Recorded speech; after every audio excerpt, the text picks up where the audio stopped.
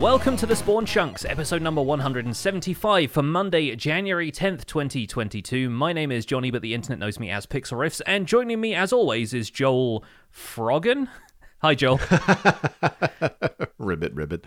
I talking about like animals and beasts and things that have different abilities. We were just talking about Dungeons and Dragons, Manticores, Lord of the Rings, The Hobbit, and trolls that are cyborgs, all in the render distance. So if you like the extended version of the conversation, it was really fun this week. You can check out the extended stuff at patreon.com/thespawnchunks. If you support the show, then one of the benefits that you get is the extended podcast that we do every single week.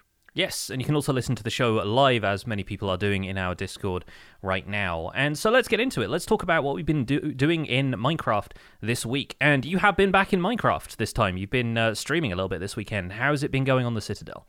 Yes, it is my first week back in 2022. Kicked it off with some warm-up stuff. I don't know if anybody else does this, but when I'm away from the game for a bit, I kind of have to start with something easy. So there was a section of the road near the front entrance that needed some texture and stuff like that. So the first kind of 2-hour stream, I was just kind of like picking around at different details, looking at stuff that I missed, trying to figure out what I wanted to do next. And ultimately, after that, we decided to start moving up the hill. So in West Hill, we've got two sections, or actually kind of three sections. There is the east side of town, which is what I've been working on for the last year. There's the west side of town, which is going to be the fancier, more, we'll say, rich side of town. And then in between them is the keep. And you have to kind of go over a hill where the keep is situated to get to the other side.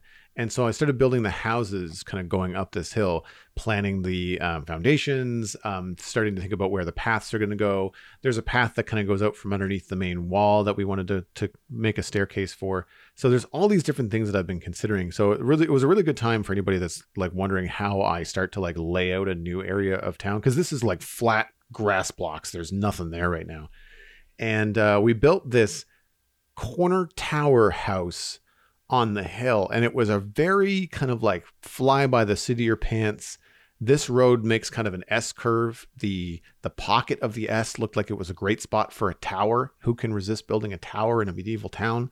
And so I did that, and ultimately ended up with a bunch of different challenges. The tower was 6x6, so it wasn't an even build, or it wasn't an odd build. Like it didn't have a single point center. Mm-hmm. The house that I attached to it was on a 45-degree angle.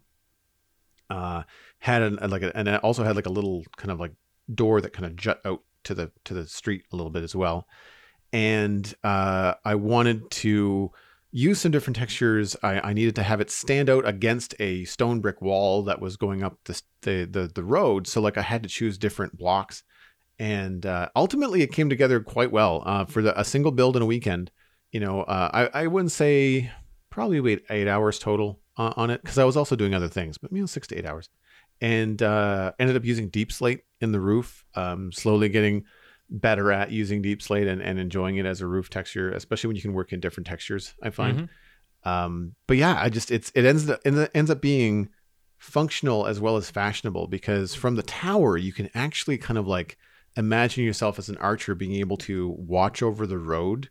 Yeah. And like not only the road that you're right above, but also the distant road, like the south entrance to the town, which was a complete accident. Like I just kind of thought, well, you might be able to see some stuff from up there, and it turns out the windows as they're facing are just like perfect vantage points. Mm-hmm. Yeah. So it all worked out well. That's cool. It's nice when the infrastructure you're putting in leads to those sort of happy accidents like that, and that's fun. And in a way, you can sort of be like, oh, yeah, I planned it that way the entire time, you know, like it sort of feels like those features naturally come together, maybe even subconsciously after a while, after you've been working on a project like this for a bit. And I want to encourage anybody that hasn't built angled builds, whether 45s or like 30-degree angles or anything that's like a stepped build, like just start doing it and try to do it as often as you can and iterate on it. Don't worry about going back and fixing everything and make it perfect, because after a few times with each style, you start to be a lot better at it, and you start to be able to do stuff off the cuff with it. And that is when things really get fun. And I like the fact that I've got these kind of like build skills in my repertoire, because when I go to do something else in Minecraft, whether it's, you know, something that isn't medieval, but I do want to make it on an angle, I'm going to be able to do that.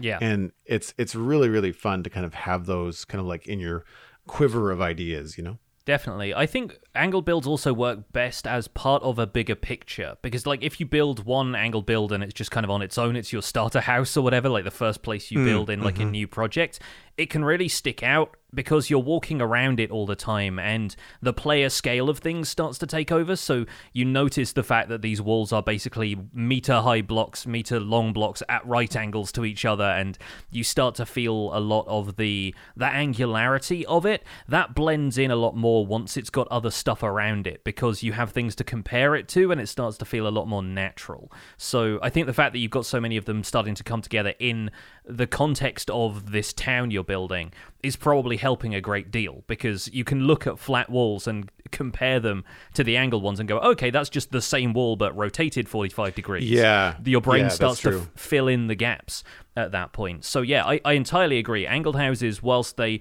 might seem a little bit weird at first, once you have them surrounded by a bit more context, you can really start to notice what they do to the shape of an area.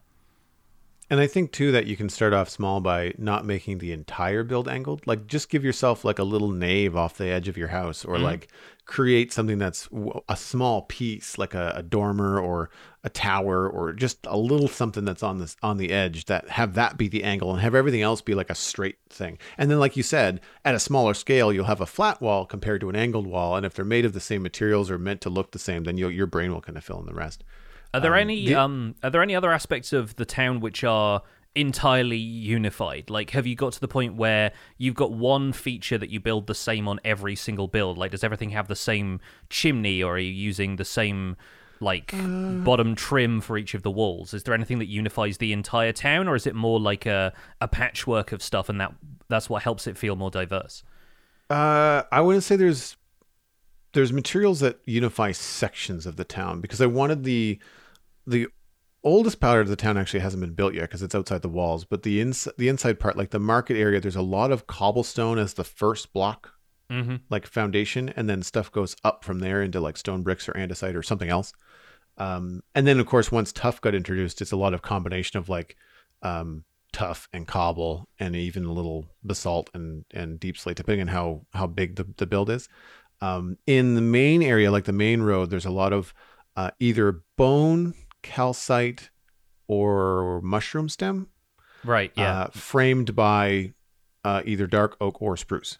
So sort of like a Tudor-esque kind of look. Like the main gate, I think I've shown people the main gate a fair bit. It's got like a lot of white in it. And so I'm trying to have like white gables in a lot of these houses that I'm working on currently, because it kind of gives them like these were kind of all built at the same time vibe. Yeah. And I'll be doing the same thing again when I move over to the fancier part of town. There's going to be more like, I'm trying to think about what materials I'm going to use. Things like prismarine roofs, maybe have more fancier decorative stuff, so like a lot more fence gates and fence posts on the outside of buildings and things like that I'm hoping to work in. But right now I think the materials are all just like, I mean, I complain a lot that's a lot of brown and gray, but it's basically just a lot of andesite, stone brick, and I want to say strip dark oak and strip spruce are like the main sort of feels. But that's also what's nearby, right? And I did that on purpose. Like it borders on a taiga forest and a plains biome and a regular forest. So like the only thing I'm not using actually is a lot of oak. And I think part of it's just because it's such a day one Minecraft block that I tend to just, I like it. And I use it inside a lot for things like beams or roof supports, things like that. Anything that's meant to look like a log that's been inserted into a build, I tend to use just a regular oak log. But with other stuff, it's for building outside things, I tend not to use it a lot. I've used it a little bit because you have to have some variety in there. Otherwise, everything just looks kind of like the same. Yeah. I find that it's a lot better having an exterior wood and an interior wood, because that way it means the floors don't look like they're made of exactly the same materials as the walls and the roof and everything else. Yeah. So, using the oak inside seems like a pretty smart move. Yeah, I do that too. The building actually, this one that I made, the tower house on the corner, it has a deep slate floor. First time I used deep slate on the floor. And again, the only reason I did that is because the walls were stone bricks. And so like I didn't want the floor to be the exact same texture as the walls. It's one of the few times where it works in Minecraft using stone bricks for both. But being able to use polished, cracked, and stone deep slate bricks in the floor helped me get kind of a variety going. and made it stand out just a little bit from the walls. The only other thing that we did on the Citadel this weekend was we chose the 118 areas. So hopefully by next episode, I'll have some more 118 exploration gameplay. I'm going to try to do like one stream a week at least from this new area. We're approaching it the same way that we were doing the other places where, thanks to Cosmic, she found a couple of cool spots very far out. We all went out, or I went out and scoped them out, and we found a place about 20,000 blocks from spawn. And we're going to use a command block to allow people to fast travel from the main hub all the way out there. And that way, really, no matter what you do, you're not going to load in chunks that are next to existing builds and stuff. So everything is going to feel like a brand new world. But that's the only exciting news coming out of the Citadel this weekend. What have you been up to? I've had a very redstone-focused week the last week. Fun. We started with early redstone sort of resource farms, so I was looking at, automatic sugarcane and stuff like fortuning crops, which it turns out a lot of people still don't always remember or know about, is being able to use Fortune 3 to harvest more carrots and potatoes and whatnot. I forget about that, actually. Yeah, it's fun, and it's fun reintroducing that to people who've maybe like forgotten it because they haven't farmed carrots manually for a while or something like that. But yeah, I found that having a cobblestone farm when we started looking at stone generators actually came in really useful, because I've accurately predicted, I think, that new ore distribution means that I end up with way more deep slate than cobblestone, so it's not as useful for crafting redstone components. You can craft furnaces and stone tools out of deep slate, but you can't make a dispenser or anything like that. And of course, like smelting deep slate back into regular deep slate won't get you the same things that having natural stone does for crafting, say, comparators or redstone repeaters or whatnot. So I've been working on building up a few farms like that. The end of the week was a triple cave spider spawner from an abandoned mineshaft where I was able to locate 5 spawners, and 3 of them were in a spot where I could just kind of stand, and all 3 of them were activated at once. So I have all of those set up. I have tinted glass so that I can look into the spawners and keep them dark. And like water streams moving all the spiders around, which is tough because spiders will do what they want, and a lot of the time they do climb up walls and get stuck in areas, but the amount of cave spiders coming through from 3 separate spawners is enough that I don't really mind the occasional one getting stuck there for 30 seconds or so before it decides to shift itself off the wall it's attached to. The other thing is that because this whole mineshaft is inside the boundary of a lush cave biome, the water streams in there also spawn tropical fish. So I have a combination cave spider and tropical fish farm, which is hilarious, although the fish aren't moved around in water streams the way the spiders are, so I've only killed about 8 tropical fish total when I'm on to, hundreds of cave spiders at this point. Mostly did it for the XP, and I had a few people tell me, like, this is the kind of project that you only do if you need it for, like, YouTube content, because nobody else is going to bother doing stuff with cave spiders. They're such a pain to work with. But honestly, with the changes to spawning rules, the fact that mobs have to spawn in complete darkness, and that does include mobs from those spawner blocks, you find that the cave spiders are a lot easier to handle, because all I needed to do was have a single torch on the spawner the entire time, and then swap that for a redstone lamp, which I'd activate from the outside before I took the torch off the wall. Never had to keep, stand anywhere near a thing that was actively spawning cave spiders. So I honestly think it's a lot easier to work with stuff like that, even though cave spiders are, generally speaking, kind of annoying.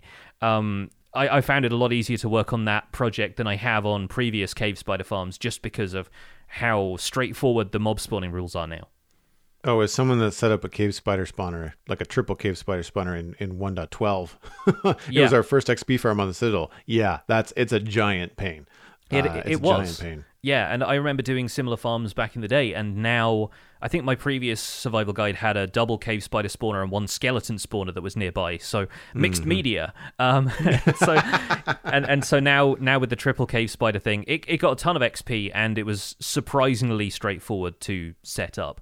And so I'm probably going to prettify that area and make it a little bit nicer looking overall. It's very functional right now, and the only thing I did aesthetically was surround the entire thing with blocks that weren't natural to the area. So the whole thing is, surrounded in deep slate brick, because I was getting a lot of deep slate just from tearing out the area around the spawners to begin with, and now that's all lining the outside walls and the floor and everything, so I don't dig into it from a different angle and let a bunch of cave spiders out. But for the most part, it was a fun project to work on. Now I'm moving on to the other awkward mob to deal with, which is villagers. So I've located my first village, which was in a savannah. I was kind of hoping for a plains village, because I still consider them like the default village.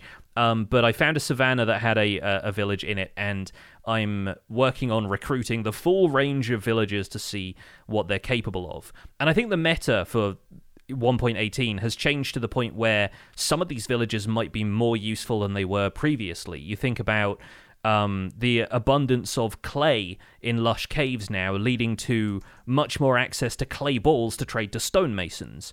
And once you start to get zombification discounts in play, you end up being able to trade 1 clay ball for 1 emerald. You just tear up a section of lush cave that you don't care much about, and you are farming emeralds pretty effectively at that stage. So that might even be preferable to stuff like the Fletcher stick trade or rotten flesh to clerics and that kind of thing. There's some very interesting options there that I wouldn't have considered previously, because clay was harder to come by, it wasn't as renewable, and it will be renewable in the wild updates. So at this point I can tear apart some of the regions of the world that have more clay and not worry too much about it. That's gonna feel good for having that kind of progress now in the new world. Like, you've got string coming in, you've got XP coming in. I don't know what uses tropical fish would have other than just like collecting them, or maybe if you're not going to kill them, then at least you can get an easy way to make an aquarium later on if you want. Yes, no, I'm planning on going back to that lush cave and probably fishing a few out. But yeah, I think that the only thing you can really do with tropical fish, I'm not sure if they still have any interaction with axolotls, but I think you could try and get an axolotl to follow you if you had a tropical fish or a fish in a bucket or something like that. So maybe that still is how it works, maybe not. I'm not sure, but yeah, if I want to breed axolotls later, I can farm up a lot of tropical fish. And I haven't done like day one Minecraft stuff outside of the experimental snapshots, and even then I didn't put a lot of faith or time into trading with villagers. But now that trading with villagers is so powerful, getting into that, I mean, that must be several episodes of the survival guide to trade with villagers. Like, do you dedicate an episode to just like one type of villager?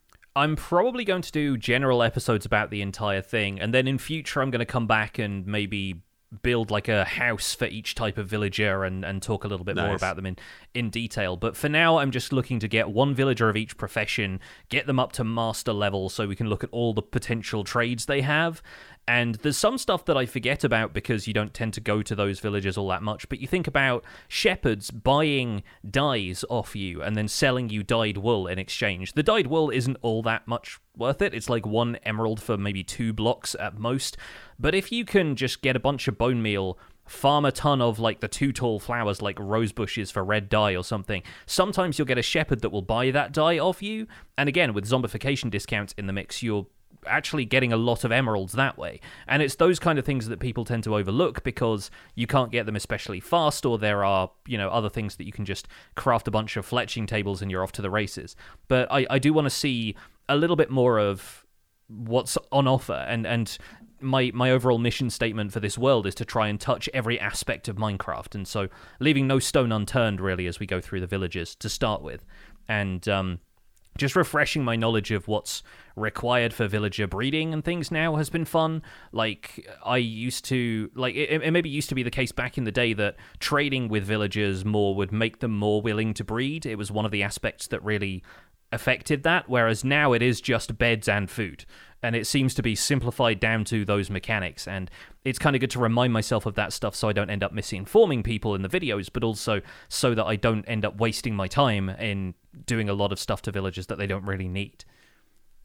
It's funny, the web of unlocks that happen with villagers, right? Like when you're talking about dye for emeralds, but you get a bone meal 2 tall flowers. So like if you end up with a skeleton farm or some other way to get a lot of bone meal like moss, then like you can get a lot of dye very easily. Mm-hmm. And then that in turn unlocks a lot of things with villagers. And you wouldn't think immediately like, yeah, I'm going to go for a moss farm. That's going to be the most useful thing, because you just think bone meal for crops and stuff like that. But you forget about the potential like 3-step down the road trading with villagers, things that happen. So far, I've encountered every type of spawner but skeletons, and I feel very sore about that fact. And I didn't want to jump straight to a moss farm because, I'd done stone generators, but it's combining a lot of different things to make even a basic moss farm. True. If you want to automate it to the point where you're able to produce that much bone meal. So I decided to leave that out of my redstone-focused week, and now, I'm thinking we'll probably end up covering things like iron farms and moss farms and stuff in a future week where I can focus more on the technical side again. Let's move on to the news. We have a little bit of news this week. Things are starting to trickle back in as the development teams return to the office. The main thing we want to cover is the Bedrock Edition beta. 118.10.26 came out this week. We'll have a link to the feedback.minecraft.net changelog in our show notes. And in addition to a few tweaks to frog behavior and frog eggs, there are 3 new blocks called Froglights, which have been added. They come in 3 varieties: pearlescent, verdant, and ochre, which are all very exciting names. Froglights are, as the name suggests, a light-emitting block and are obtained by luring a frog close to a small magma cube. In the same way that frogs now eat baby slimes, the frog will eat the small magma cube, and a Froglight block will drop as a result. Each different variant of frog, they come in 3 different colors, causes a different color of the Froglight block to drop. And along with this, of course, the changelog has a bunch of bug fixes and gameplay tweaks, parity things. That can all be found in the changelog article linked in our show notes. The other thing to note is that there is a Minecraft Dungeons Dev Diaries video over on youtube.com/Minecraft talking about the first seasonal adventure, Cloudy Climb, and the tower. So the producer David Nishagen and Double Eleven's Tom Pedalino talk through a few of the changes, what's happening with the battle pass, and that kind of stuff. So if you're interested in Minecraft Dungeons and looking to get the scoop on the latest update, check that out over at youtube.com/Minecraft. I've got a quick question about the Minecraft Dungeons diary video. They mentioned at the top of the Cloudy Climb, I believe it was Tom that mentioned that the best gear in the game is at the pinnacle of the Cloudy Climb. I thought it was all cosmetic gear or cosmetic things, not even gear, that you're getting with the Cloudy Climb and the Adventure Pass progression. I didn't think it was actually going to be gear that could leave the tower. And Yes.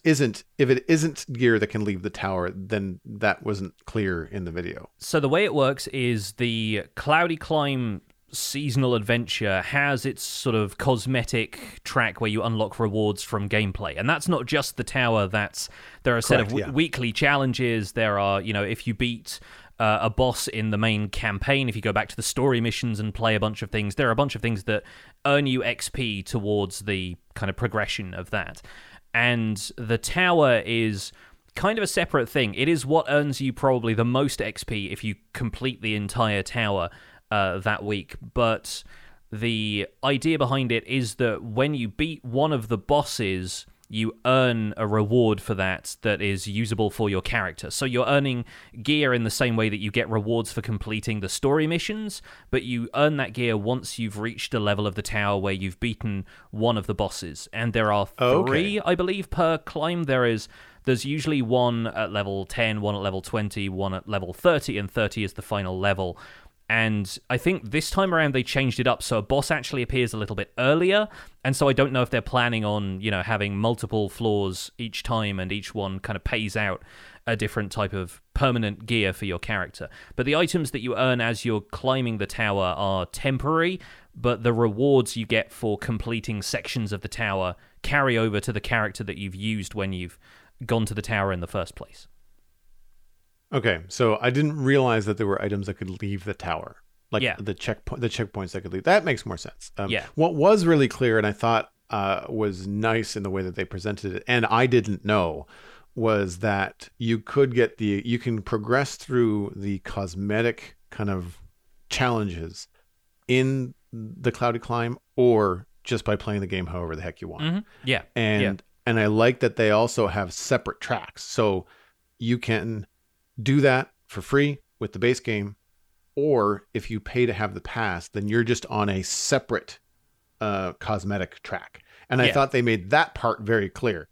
So it might have been just something in a previous video that I missed, but that's cool. I like it. I mean, it definitely, as someone that has been away from Dungeons for a while, now has a couple of friends that are into it, and we're talking about doing some joint, play, like as an offline thing, then I feel like it's a cool way to get into dungeons and have some fun stuff where I might already have a bunch of decent gear, but then I could play along with them and work towards cosmetic stuff, you know, and just kind of have that kind of fun right along. It's got some, I feel like it kind of brings a breadth of goals and fun things to check off for a wide berth of players, people that have been playing every day since it came out, or people like me that kind of hop in, hop out periodically.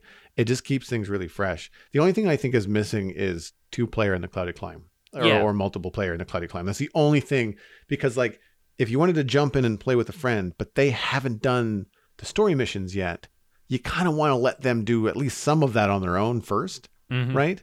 To get that kind of solo experience before you jump in and do 2-player. Yeah. And it would be nice to be able to do 2-player Cloudy Climb, which is totally separate from the story. It's just gameplay. You have some fun, and then they can still do the story on their own. That's the only thing I think is missing from this. Yeah, I think that's the outstanding like player concern with the tower, is just wanting to be able to play it multiplayer, because that's how they've experienced dungeons up until that point. There's families that tend to play together, and that's an aspect of this update which is unfortunately not available to them to play as a family. But you know, maybe there's ways around that in future. It remains to be seen what the devs want to do with that, but it's going to be a lot of work, I think, to implement it in the tower because of the overlap with inventory and everything else. So we'll see how it all goes. Let's talk about the Froglights, though, because these kind of came out of nowhere, actually. They came out of a frog eventually, but we weren't expecting that. So let's talk about how do we feel about Froglights? What were your first impressions seeing this come through in the beta? Well, I'm never going to complain about a new light block. I mean, just new light blocks and new blocks in general are good. I think they look great. I like the texture on them. They have like they sort of look like a sea lantern, but then they don't. You know, like they sort of look like a not a glowstone block. What's the other word? Like a redstone lamp? Oh, a shroom light. Shroom light. Like a shroom light. It's like a shroom light and a sea lantern had a baby. It's kind of how I see them. And they because they have like that colorful thing going on. I think that I like that it's so left field. And I don't know why I never thought, like, we never asked the question a week or two ago when frogs were revealed to eat slime, right? And it drops a slime ball. Neither one of us said, I wonder what happens when they eat a magma cube, right? Like, do you get a magma cream on the floor? And then they could have done that. And you thought, okay, that's fine. It's cool. But this is cooler. This is way cooler. Yeah. And I think that's part of the charm of it is the way that it happens. But the blocks themselves, the thing that I would say, not to jump on the, negative side of things right away, but like in addition to the cool thing that they've done, I think that a lot of players are probably going to want the 16 colors in Minecraft for the blocks. And I think there's precedent for it with candles. Like you get the regular candle, which is kind of like an off-white, and then you can make the other 16 colors with dye. Yeah. And I think that you should be able to do this with the Froglights. Perhaps the ochre one is the dyeable one. I don't know. And the other thing is directional placement. Yes. The fact that they have a direction, and right away there's one of them, I think it is the ochre light, that has more of a vertical grain to it, whereas the other two have more of a horizontal grain to it.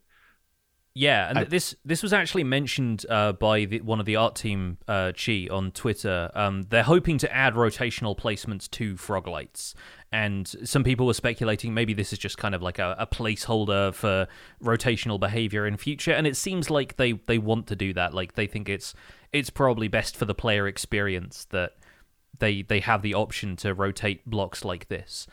So yeah, fingers crossed that makes it into full release, because I do think it's going to look better if players have a little bit more customizability with this stuff, even if they don't come in the full range of colors. Yeah, and the thing about this kind of thing that makes me wonder is, like, it's not like it isn't already in the game. Like logs, barrels. I feel like when stuff like this is already part of some blocks in Minecraft, when you have a block that has a specific direction to the texture, basalt, another good example, I feel like being able to place it like logs and like barrels is going to be intuitive to the players, and I think removing that ability for something that looks like it should do that is frustrating. It's not a good experience, right?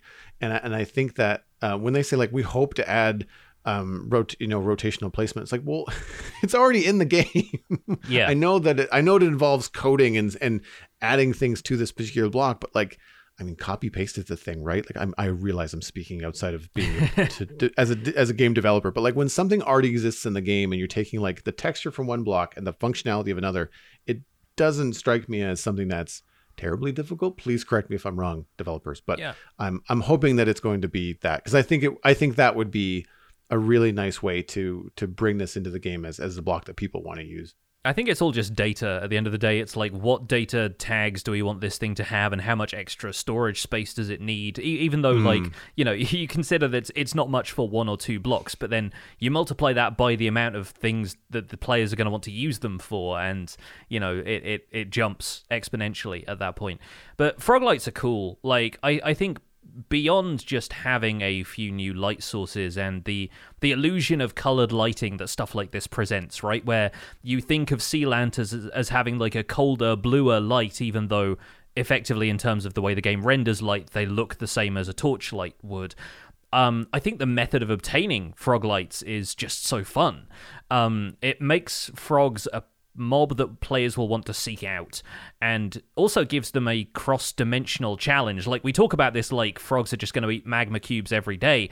Like, how do you bring the two together? Do you bring frogs to the nether? Do you bring magma cubes to the overworld? Are frogs going to be able to survive in a hotter environment like that? You'd presume so, just for the sake of simplicity, but otherwise you've got to think about getting magma cubes through a nether portal to the overworld, and there's all sorts of challenges involved there that I think are going to be fun, and it ultimately has a more long-term purpose as well, compared to stuff like, you know, the advancement challenge for bringing a ghost to the overworld and then killing it. Fun, but not necessary for gameplay, whereas I think having the sort of overall challenge of, like, frog eats magma cube, that has to be something that you can reproduce over and over again. Like, it makes for a much more interesting challenge for players who want something to do technically in the game. I agree, and I think that having the frog kill the magma cube and make the drop, as opposed to Froglights just being drops from frogs, right? Like, you don't want to kill frogs, right? Like, you want the player to use these animals to create other things, as opposed to it just being another mob drops X, right?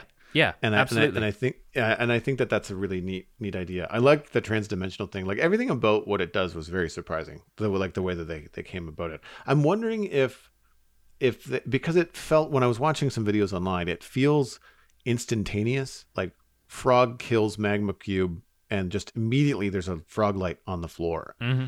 And I'm kind of wondering if there could be some sort of way to have it be more like the frog eats the magma cube and then we'll say lays a frog light. It poops. I mean, it's weird. Joel. We can say it poops. Sure. Yeah, it poops it. It's fine. But like, I feel like, and I mean, it doesn't have to be gross. Like, it could still have like a fun cartoony pop noise or something. I mean, I just feel like the same way it works with chickens laying eggs, right? Like that. Yeah, exactly. And I feel like there's a missed opportunity for it to be, one, funny and fun, and it just felt a little bit strange where like the tongue goes out and lashes at this little magma cube, and it just kind of like snaps and turns into a Froglight. And I kind of feel like it would look a little bit more natural. Not that, I mean, it's Minecraft and it's turning a imaginary monster into a light bulb, but still, like, just it would be different if there was a little bit of a time delay too, or like it doesn't just snap and change instantly, but it eats the thing, and then eventually, 2 seconds later, it poops out a Froglight. And that could be kind of, I mean, I just also think it would be kind of funny to watch like a bunch of frogs like jumping across the floor, and all of a sudden, like, boop, boop, boop, boop, boop, they just kind of like poop light bulbs. Like, that's amusing to me as a cartoonist. It's just, it's an image I can't get out of my head. For sure. And the Snapshot chat in our Discord has had a really good discussion about frogs this week. Ranging from stuff like the decision to change frogs eating fireflies to them eating slimes and now magma cubes, because it came out that, the developers decided to move away from that because most fireflies are poisonous to frogs in the real world, and similarly to the kind of the parrot cookie mechanic, they didn't necessarily want to have that be an Easter egg. And it's interesting, that decision, because when we saw the initial announcement of them at Minecraft Live, we figured, okay, the frog-firefly thing is just going to be almost like a symbiotic relationship in terms of the gameplay. Like, where fireflies exist, frogs will want to be, and that kind of gives more of a reason for the fireflies to be there beyond just atmosphere. But now they seem to have reversed that and kept the idea of frogs eating something and just moved it to slimes because they're also swamp residents. So that's kind of an interesting move, and it brings me around to wondering what fireflies are going to do other than just ambience, if they do anything. But it also adds to the idea that if frogs are going to be eating these fireflies, the game no longer has to keep track of, is this cloud of fireflies still there? Has the frog eaten them all? Does the swarm of fireflies diminish as the frogs try to eat them? It removes questions like that could be more technically difficult to answer than they would be valuable to gameplay or immersion or whatever really the fireflies are still there for. So I'm kind of curious about hearing more about that change. Frogs did very briefly eat goats, which was apparently like a leftover bit of code that ended up staying in the beta release. So there are some very funny videos out there, if you want to go and find them, of a frog standing next to a goat and then the entire goat disappearing like Yoshi style into this frog. Oh, man. Not going to make it to full release, but very funny nonetheless. Now I want giant frogs. Like, I want a frog large enough to eat cows and horses. Like a Pan's stuff. Labyrinth style, like Toad Under the Tree kind of style. Toad frog, Under the Tree. And what's the thing from Captain Marvel? Is it a splorg or a flurg or something? It's the cat. The cat that has the tentacles coming out of its mouth and eats like all kinds of stuff. Yeah. That to me all of a sudden becomes very, very fun. Do we know if frogs still do the like little tongue shooting animation, even if they're not eating the fireflies? Is there still like an imaginary fly that they're kind of snapping out of the air? Because it would be sad to lose that kind of ambient animation if they no longer eat the fireflies. Good question. I haven't really looked. I haven't had a chance to actually dip into the beta myself. So we'll see what continues to develop with frogs, and there was a little bit more talk in our Discord about hoping that there was still going to be type-specific mechanics to frogs instead of them just producing different froglights each time, because it seems like they'd hinted at there being, each frog has a different purpose, but that was tentatively suggested at Minecraft Live without any more details. I think Agnes even said we're still working on what exactly that means. So there are some people hoping that the Froglight thing isn't necessarily the only difference between the three varieties of frogs. For some people that might be all they need, but for some folks they might still be looking for more out of these little critters. So we'll see if anything else emerges in the next few weeks. Moving on into chunk mail. If you'd like to email the show, the mail address is spawnchunkmail@gmail.com. Please use that email address. It's the only one we check for the show. First email comes from Ironclad Islaus, the landscape artist from the Discord, and the subject is Cross Edition Parity. Hello, Jonny and Joel. As a Bedrock player, originally coming from Minecraft via Xbox 360 branch of the gamer's family tree, I've always been taken aback by parity differences between Bedrock and Java editions of the game, especially since many Minecraft content creators, not all though, are Java edition creators. More recently, Mojang has thankfully been trying to add parity enhancements to more closely align the two editions of the game. A well-received recent example being the game's seed parity between these two editions. And yes, while they're still not identical, they are much, much more closely aligned. A+ for the effort from Mojang's part. They're also continuing to add more parity enhancements in both minor and major updates, which are great to see. What parity released enhancements would you like to see added to Java from Bedrock or Bedrock from Java? That would improve and further consolidate the game for the Minecraft community in upcoming versions. For example, in the coming Wild update. Personally, adding the nearby sound subtitles, aka captions, to Bedrock Edition, as well as offhand torches would be truly welcome enhancements to the game. It'd be great to hear both of your thoughts on this. Because the volume was turned down, Ironclad Islaus suffocated after his windowless dirt house collapsed during a thunderstorm. Happy New Year. That's a great outro.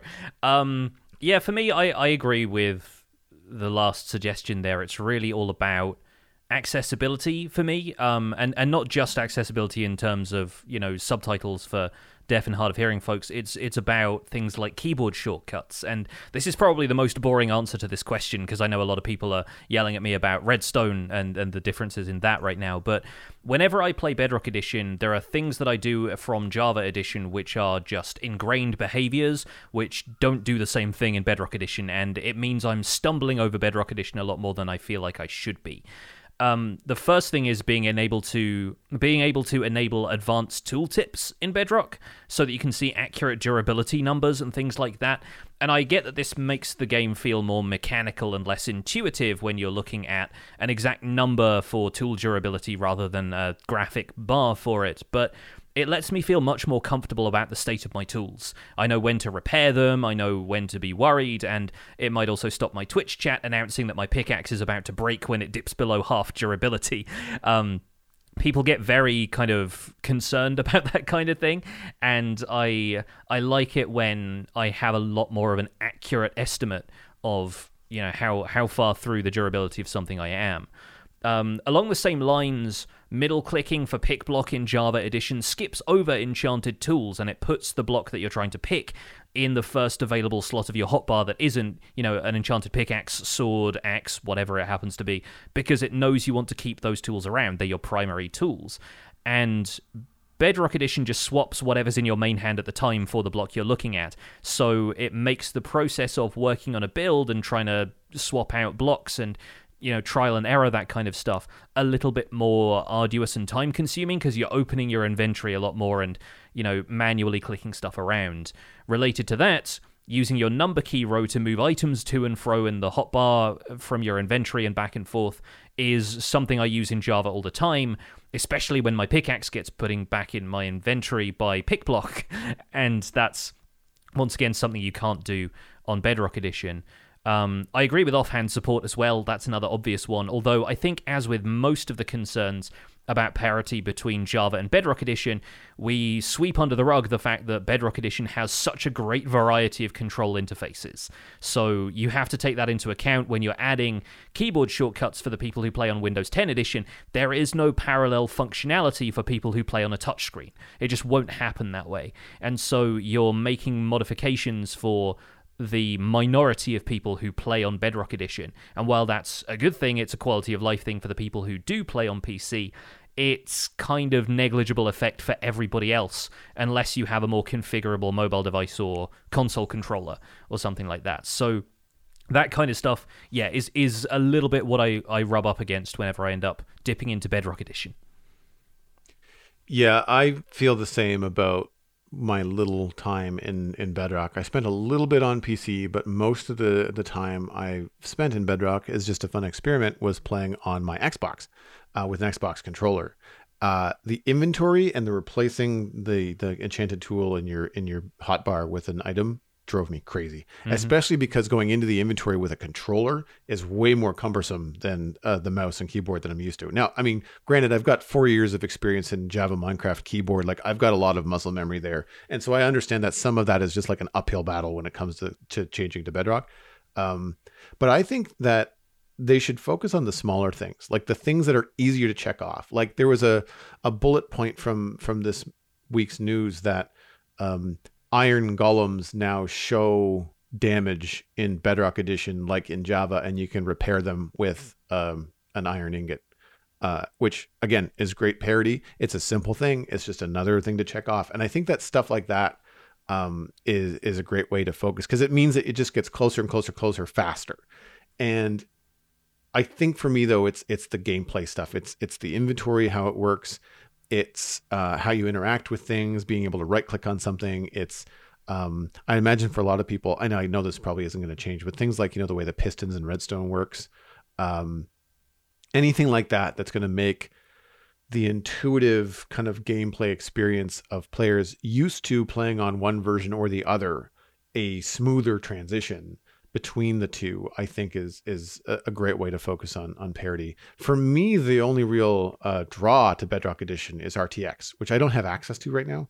So I don't have a lot of things pushing me into playing a lot of Bedrock, where I then just have this laundry list of things that drive me crazy about, you know, one version versus the other. I just don't have that time spent in game.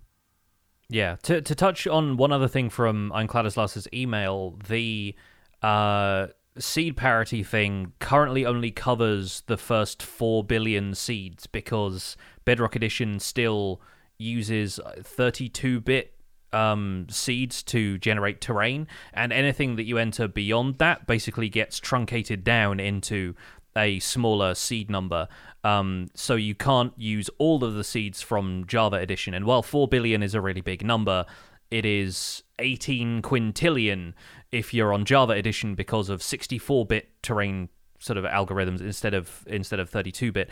And so, yeah, like I've run into that problem where my Survival Guide World seed this time around was a completely random seed, and it doesn't fall within the range that Bedrock Edition could use. And the chances of it doing that were 1 in 4 billion. So it's pretty intense, and I understand that's probably a great deal of work. It's a lot more than just, adding a couple of zeros to it. But yeah, I would hope that if this is something they're doing already and they've done for the 118 update, they might be considering doing that in future.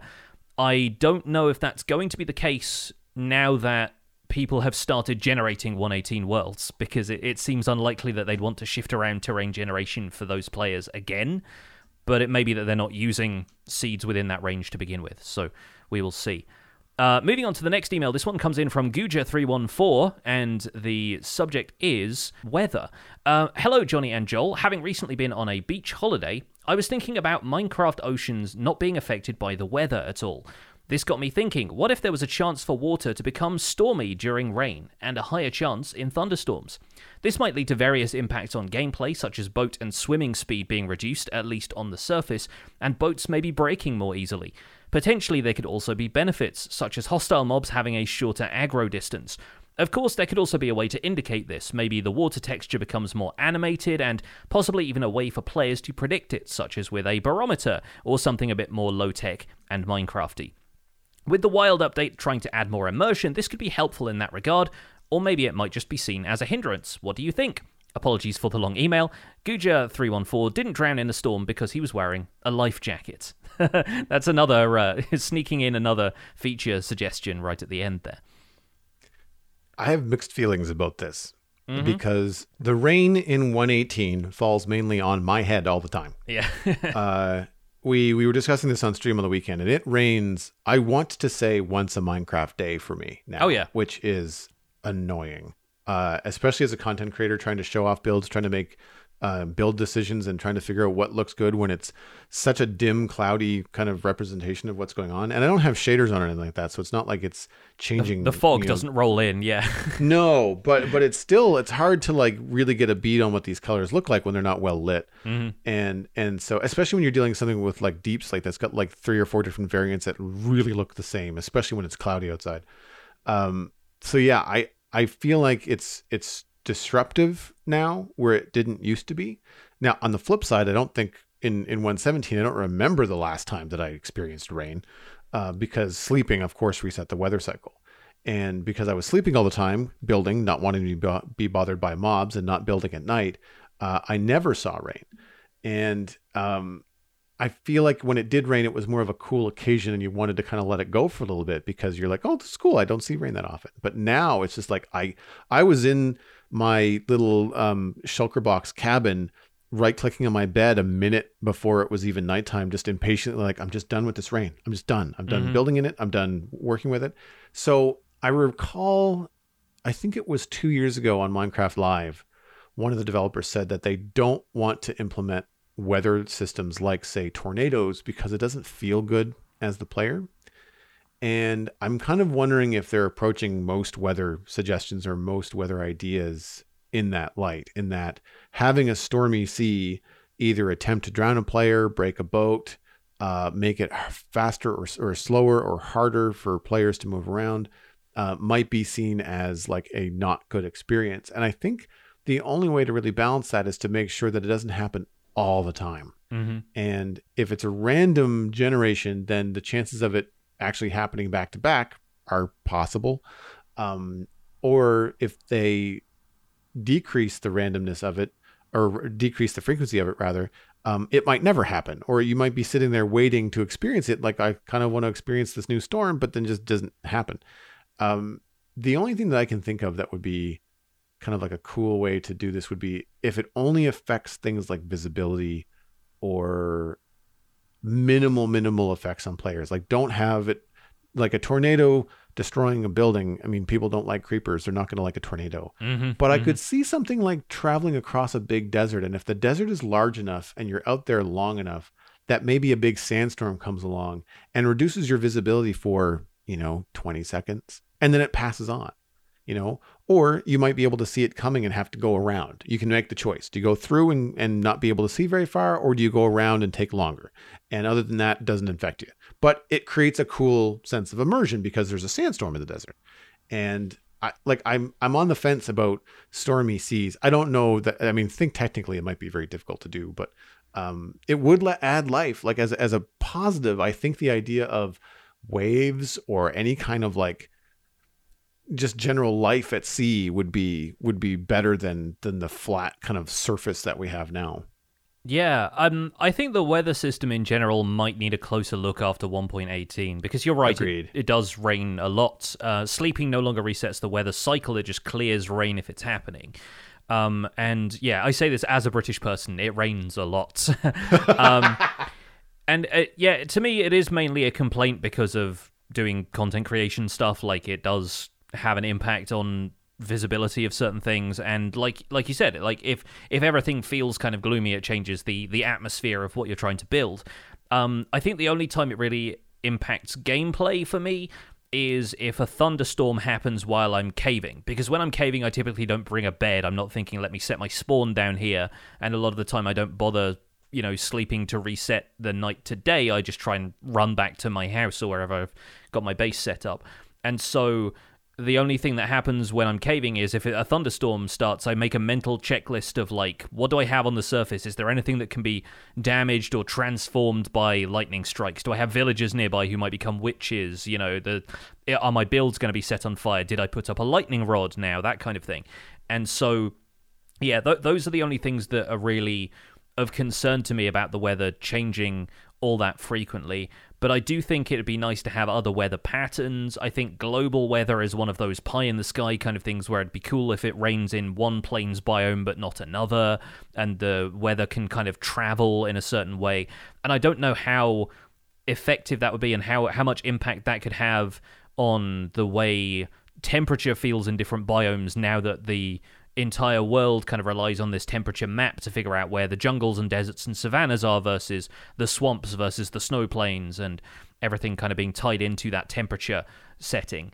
Obviously, it doesn't rain in savannas and deserts and so forth already. It rains in the river biomes in between them, which still feels a little bit strange to walk out into this curtain of rain that lasts for about 5 blocks and then disappears again, right? So there's still a couple of things to consider about the weather that would make it feel overall more immersive.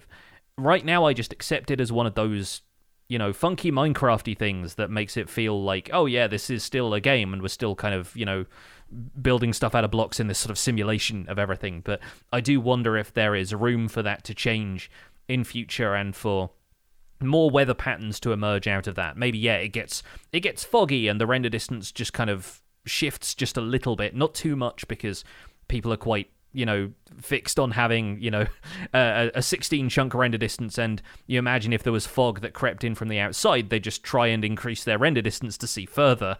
So it's got a balance depending on what people's video settings are, because that's really one of the only things that it changes is the visibility of certain things.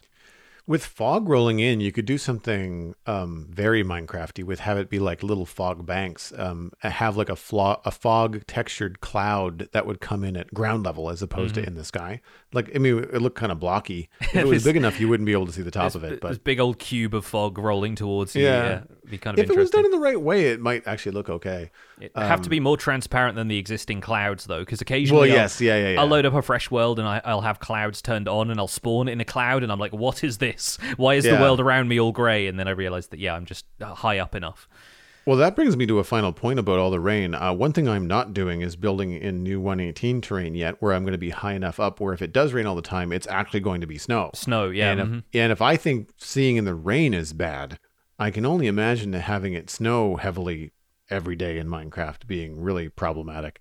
Yeah, that's the point at which you have to make every block around you a cauldron and just start farming powdered snow instead. Yeah.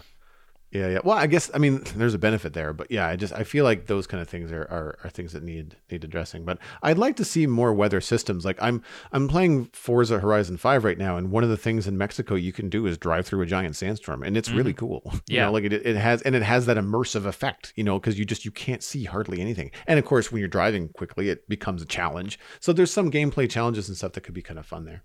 Well, going on to this email and the discussion about Froglights earlier, I thought a fun topic for this week's discussion could be what makes for a good mechanic, especially as we're looking forward at things like the Wild update, and even looking at the mob vote we had this year at Minecraft Live, where the 3 mobs were kind of, you know, tied into specific utility mechanics for the game, and they wanted to be very clear that these mobs had a use after a lot of the mobs in previous years having been criticized as being too cosmetic. So Froglights were an unexpected development for frogs, but we both agree they feel quite good. And I wanted to look at what makes new mechanics like this feel good or worthwhile. And should we still hope for this level of depth from every new feature? Or what is it about simpler features that can still bring as much value to the game? And I've got my thoughts on this, but I'm going to reserve them for a little bit later. How do you feel about like what makes Froglights feel like a good mechanic to you? So to focus on those, I think that there's a decent time in / reward out for the new farming mechanic. Like you have to seek out, you know, a bastion. If you want to, a lot of these things, you're probably going to want to take advantage of the magma cube spawners. Yeah, that or a basalt delta, right? Basalt delta, or make like a platform in a basalt delta, depending on what you want to do and how you want to address it, and how easy it is to block spawns from other places and focus it on the area that you want. So it has like that farming mechanic for people that want a lot. For people that just want a few of them, it's going to be fairly easy. If you just go in and bring the frogs with you for the little cubes. I don't know if there's we don't have a way to put a frog in a bucket, do we? Like an axolotl. Tadpoles will go in buckets, but not frogs. So you can't pick up and move frogs around as easily, but you could, in theory, place a tadpole somewhere as long as you can place water, which means the nether is out of the question. Right, but you could have a little tadpole farm on the other side of a nether portal, like a block away, and have the frogs go in that way. So like there's potential to have it be a little bit easier to move them around. I think everyone likes a new block. So when new mechanics like this, even if the block isn't dropped immediately, but something that is dropped can be made into a block, like beeswax being made into, like they don't drop candles, but you can make candles from the beeswax. I feel like doing things like that allow players to enjoy the new mechanics. And I think too that the imagination behind it is a big thing. Like eating cubes, slimes and magma cubes, resulting in drops being something that the player wants. And it's a nice variety. Like slime balls have their uses. They can be made into slime blocks. They can be used to make sticky pistons. They're a thing that the player wants. Magma cream doesn't have a lot of uses in that way. Certainly not the same way slime does. So dropping the Froglight immediately, as opposed to having the magma cream be something that is part of a Froglight, right? Like you don't have to craft the Froglight. You get the Froglight. I think that there's an interesting balance there. I think that just the imagination of it, like it's like I mentioned before, you're not killing the frogs, you're utilizing the frogs. And I think the delicate balance there for a new mechanic that players will enjoy is the tedium of moving those frogs around or getting yourself set up. So one of the things that drives me nuts is moving villagers around. Like if I don't have to do it, then I will not do it. And I feel like it's the same way with some mob farms and things like that. When you want to move things around, well, you've got experience with cave spider spawners, like that kind of stuff. There's a balance between the reward out versus the tedium in. And some things are farms I'm just like, nope, not worth my time. I don't really want to do, like someone suggested this weekend, like a shulker box farm. I think it might be faster to just go get shulkers, like just go kill shulkers because I'm fine with the PvE of like flying around with elytra in the outer end islands and just hacking at shulkers. I feel like that is probably still faster than trying to move a shulker to your spawn chunks and set up a shulker farm. The farm itself is probably not that bad, but moving the shulker, I feel like that's a giant pain in the butt. Yeah, it's a short-term reward versus long-term reward thing as well. Like, people who are making those high-intensity kind of shulker farms are probably wanting to supply stuff to an active server of 20 or more people. Whereas you're on the Citadel mostly serving yourself and, maybe handing 6 a couple people, of tops. shulker boxes to a couple of server mates, if that. Yeah, exactly. So yeah, it's so that those are the kind of things that I look for with new features. It's usually like, is it? I don't want to say cool because that's subjective, but like, is it something that entices me enough to deal with the work in versus reward out? And I think a really good mechanic or a good example is actually the recent way that they implemented moss. And I didn't design the farm, but building the farm that El Mango designed, scaling it down to what I wanted for the Citadel, have it still be an absolute metric ton of moss and everything else, was really fun. Building that farm was fun. Watching the amount of stuff it puts out is fun. The blocks that it gives you are all cool, all useful. It gave me a lot of bone meal. Like, that's a really good mechanic. The way that moss works is a good example of a new mechanic in the game that is fun, unique, unexpected, and just changes the dynamic and gives I like it when mechanics offer multiple ways to do something. Like, I already have a skeleton farm. I don't need bone meal from a moss farm, but it's a happy accident that it happens. And for people that are on peaceful mode, it gives an excellent way to get bone meal, right? Yeah, and I think like that's part of what I think of as like an ideal checklist for Minecraft features. Like, my overall list, ideally new features tick as many boxes of this as possible, and it's not an exhaustive list, but it's kind of what I think is, can it do more than one thing? Is like a big one. Like in the case of moss, for example, like you've got so many different uses for it. It's a good aesthetic block. You can get a bunch of other stuff from it, like azalea saplings and moss carpet and a few other things. It can be crafted into moss carpet. You can make mossy cobblestone from it, and bone mealing it gets more of it, and then it can be turned into bone meal from there. And like that's a lot of different stuff from a single block that is also aesthetically very nice. So if it's used in crafting, or if it has a function, is that its only use? And I think it's interesting to compare things like copper and moss, because people still feel like copper hasn't lived up to its full potential yet. It's got the crafting recipes for the blocks, which people often just say, these are just blocks, which is fair because they don't then get crafted into anything else other than subdividing into stairs and slabs and whatnot. The lightning rod has redstone uses, but it's redstone use that relies on there being a thunderstorm happening, which is more frequent now, as we've touched on, but also a random thing that, it's a rare event that you can't really rely on happening consistently. And then the spyglass, which a lot of people already feel like is a redundant feature because there are zoom mods that people have been using for a long time. And so copper has a variety of uses, but the uses don't necessarily add a whole lot for players who've been used to certain mechanics in the game for a while. One of the big things for me is, does it touch every part of the game? And I think this is one of the things Mojang has highlighted as their priorities, is like, are builders, redstoners, explorers, people who like combat, are they all likely to enjoy this? Are they going to benefit? Are they going to at least experience it at some point? And does it have a use for everything? And of course, that is like very subjective and has to... You have to think very broadly to imagine this happening for everybody. So, moss is one of those things that, like, explorers are going to find a bunch of it in lush caves. You don't really fight moss, so it's not necessarily all that relevant to combat. But lush caves are areas where combat changes a little bit because you have glowberries around, and the lighting changes make for a bit of a difference there. Redstoners like moss because they can turn it into bone meal. They can use it for farms. It's a very farmable mechanic. It's the kind of thing that can be automated. And then builders love moss for being able to terraform well. So that kind of hits 3 out of the 4 boxes.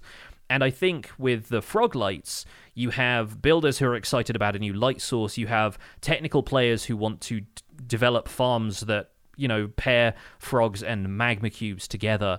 I mean, the frog is at least a mob that you can hit, which should hopefully give the combat players something to enjoy, and maybe the combat players will start breaking down the magma cubes into the smaller ones and just having a frog nearby that can eat the smaller ones as they come through. And then exploration lends itself to the aspect of frogs that when they grow up from tadpoles in different biomes, then they become the different varieties. So I think frogs end up doing a really good job of touching every part of the game in some way or another. And then there's a few other bits and pieces that I think are part of the checklist for me, like does it fill a gap in Minecraft's existing features, which arguably Froglights don't, although I'd say like the feature of them primarily is being a light source that gives the illusion of being a different color of light, in the same way that a sea lantern, like I said, gives a bit more of a colder feeling light. I think the Froglights can add that kind of aesthetic to different areas, and so it kind of fills a gap in that we need a variety of light sources for a variety of different situations. And so frogs can kind of fit into that category. I think the main thing I think about when talking about filling gaps is goats, because all of the stuff that goats currently do is a gap that's already been filled by something else. And that thing may be slightly more difficult to obtain. Like the ramming feature that goats have, I feel like is already filled by things like zoglins. Or even if you're just moving mobs around, things like water streams, things which are arguably more consistent and more reliable, and so they're less likely to be used for technical stuff. And then the other stuff goats do right now is provide milk, which cows have done since they were implemented, and for the most part isn't something people need to rely on unless they absolutely can't find a cow. The things that were more unique about goats and the things that led to this might have some other thing that we've not seen before are the things that have been held back, like them ramming trees and their horns breaking off and then the goat horn being an item. And we don't know if that's going to show up again. So I feel like goats are one of those recent examples in which things haven't necessarily panned out to fill in a gap in Minecraft's existing features. I think frogs are on the borderline of that, but I think frogs are falling on the right side of that borderline. And the last thing I think about is obtaining whatever this new thing is a challenge? And if so, is that challenge achievable and fun? And so obtaining frogs might not be much of a challenge, but you still have to seek out a swamp biome, which lends to the exploration aspect. And then taking them to different biomes could be part of the fun. And then the challenge becomes, how do we get frogs and magma cubes to interact? And I think that leads to players thinking outside of the box a little bit more and looks into ways where they can interact with the game in ways they haven't previously. And that's the part to me that is fun.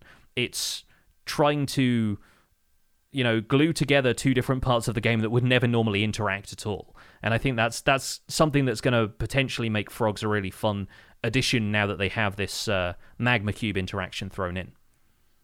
Speaking of gaps in existing features, correct me if I'm wrong, it might not be the only block that does this, but it's certainly the newest block that does this, in that things like sea lanterns and glowstone they're not the easiest thing to conduct redstone with, whereas frog lights are solid blocks. They're not transparent.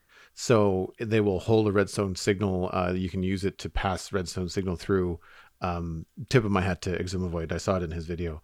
And like that is going to be cool because it means it is a solid block you can use in a redstone build that is going to light up that build. And with the new spawning mechanics being light level 0 or below for spawning, that means that you don't have to have a lot of them, and you could potentially just have this light block in your build light up your whole redstone build and have it not worry. You don't have to worry about mob spawning at all, depending on how big your build is, right? So like that's really cool. That's a property that shroom lights I think have already as being a solid block light source. But again, it kind of ties it into what you were saying earlier about them being like the perfect marriage between a sea lantern and a shroom light. And right. It kind of feels like they come from the same place because, frogs being aquatic animals and the sea lanterns being so tied to aquatic environments, and then shroom lights being from the nether and the magma cubes being from the nether. I feel like that provides quite a neat cross-section of the two. And I think, too, that what's missing currently from Froglights is right now you just get the Froglight. And we don't know yet if you can craft it into anything else or if it is part of another recipe. And I mentioned earlier how it would be nice to be able to dye the Froglights, the other 16 colors. Well, one of the Discord comments that I saw go by this week in our community was that they looked like paper lanterns, in the same way that you'd see paper lanterns being released into the air at ceremonies or funerals or whatever. And I feel like if you crafted a Froglight into a paper lantern, maybe with like sticks and a candle or whatever it is, that then you could get that colored light source that you're looking for, where the Froglights are their own thing, but then they also have a craftable thing in the same way that you do with candles, where you could then combine them with dye or something to create paper lanterns. And maybe that's just a more refined looking light block, in the same way that a shroom light is a organic looking light block and a redstone lamp looks like it's more of a refined crafted light source, right? And I feel like a paper lantern could have, like a wooden frame onto it, or a different color frame depending on what you crafted. I just think it would open up a lot of possibilities to have it be not just a block that you have to just put in the world on your own, but something that you can use in crafting recipes. Yeah, I think it'd be really cool to see the Froglight incorporated into crafting in some way. And the other thing that I think about ideas like the frogs eating the magma cubes is it has this kind of X factor of things that you would never have really expected going into the game. It's almost like the opposite of an intuitive mechanic. It's more just like a quirk that you discover either organically or by experimentation, or even by kind of like player insider knowledge kind of thing, that lends it this sort of interesting X factor that makes it more interesting, because you just think of it and you go, wow, I would never have thought of that. And the joy of experiencing stuff like that, the hidden mechanics, the Easter eggs, the Jeb sheeps of Minecraft, the Dinnerbone name tagging, that kind of stuff, like that's all fun. And I feel like as a video game, Minecraft should be fun first and foremost a lot of the time. And so we can get very serious about features like this, but I do think frogs eating magma cubes and these blocks being the result is one of those quirky things that you'd figure out further down the line, or have somebody tell you that you go, really? And that's kind of fun. The thing, going back to what I was saying earlier about goats, the thing that I always forget about goats that maybe makes them slightly more unique is the fact that potions affect what they do with their ramming behavior. So if you give a goat a swiftness potion, it knocks back whatever it's ramming a lot further because there's extra speed added to the attack, right? And so there are little elements like that are Easter eggs attached to some of these features, which we can forget about occasionally in the day-to-day thing. And that's why I was kind of bluffing a little bit when I said about, simpler features having as much value. I think a lot of stuff in Minecraft has way more depth than we ever expected, and even has the potential for more depth to be added to it in future updates. So unless it's just like, this is a type of stone that you can only dig up a block and then place a block somewhere else, like it has something else about it almost always. And so there's a lot of depth out there for people who want it. I don't know enough about frogs if you can restrict their movements with certain ways, in the same way that you put blocks above a villager and they can't escape, even though it's wide open air, they just can't walk between certain spaces. I'm looking forward to setting up my frog firing squad, all like in a line, little trap doors, and all you see is just little tongues just like firing out at random magma cubes. And speaking of the fun of it, I know that it's complicated with the way that Minecraft is constructed, with the way that entities are and how blocky it is and how much work it must be to add any kind of animation or change to them. But we know that they make that, when they croak, they kind of have that kind of like expansion kind of thing where they do with their throats. Yeah. It would be neat, because anytime in animation, like think any Disney cartoon where it's not a main character, just kind of like panning over a swamp or panning over some wildlife, and there's a little dragonfly that lands on a branch, and then like it's snapped up by like a lizard or a frog or something like that, and you have that afterbeat of like the crunch where it's like half in the thing's mouth. It would be really cool if with these magma cubes there was like a slurp animation or like some sort of like gross kind of slimy moment, and have the frog be like twice as big for a minute, because right now, like I said, they're just being changed into frog lights, and it would be really cool to see the magma cube. It would be hilarious to see this bouncing sea of baby magma cubes bouncing along, only to have them be zipped out of the air and sucked into frogs, and then having these very full, very happy frogs on the sidelines, until they until they produce their Froglights. I still keep comparing it to the Yoshi mechanic from Mario games, where you end up riding Yoshi and he like his cheeks kind of puff out whenever he's like eating something. It's basically that, and it'd be fun to see frogs do something a little bit more cartoony like that. And you don't have to have them poop it out. They could spit it back out. It can come out the same way it went in. Magma Cube goes in, Froglight comes out. It's fine. I don't need to know how or why. Just because then you'd have the double, like the slurp and the patoo. You have to spit it across the room. Well, if you folks want to shed any more Froglight on this discussion, feel free to email us and let us know what you think the good mechanics are in Minecraft and what makes them good in the first place. It'd be really cool to hear some more community discussion about this topic as we look ahead to the Wild update. For now, though, that's going to be it for this episode of The Spawn Chunks. You can find more information about the show and links to some of the stuff that we've talked about today at thespawnchunks.com. The music for the show was composed by me, and The Spawn Chunks is proud to be a listener-supported podcast. If you're getting some value out of the show, why not consider putting some value back in? You can do that at patreon.com/thespawnchunks. Joining our community there gets you an invite to our patrons-only Discord chat, and it gets us closer to our next milestone goal of having a monthly Minecraft audio hangout with our listeners. We're currently at 311 patrons, which is up 3 from last week. Thank you to the 3 of you for jumping on board.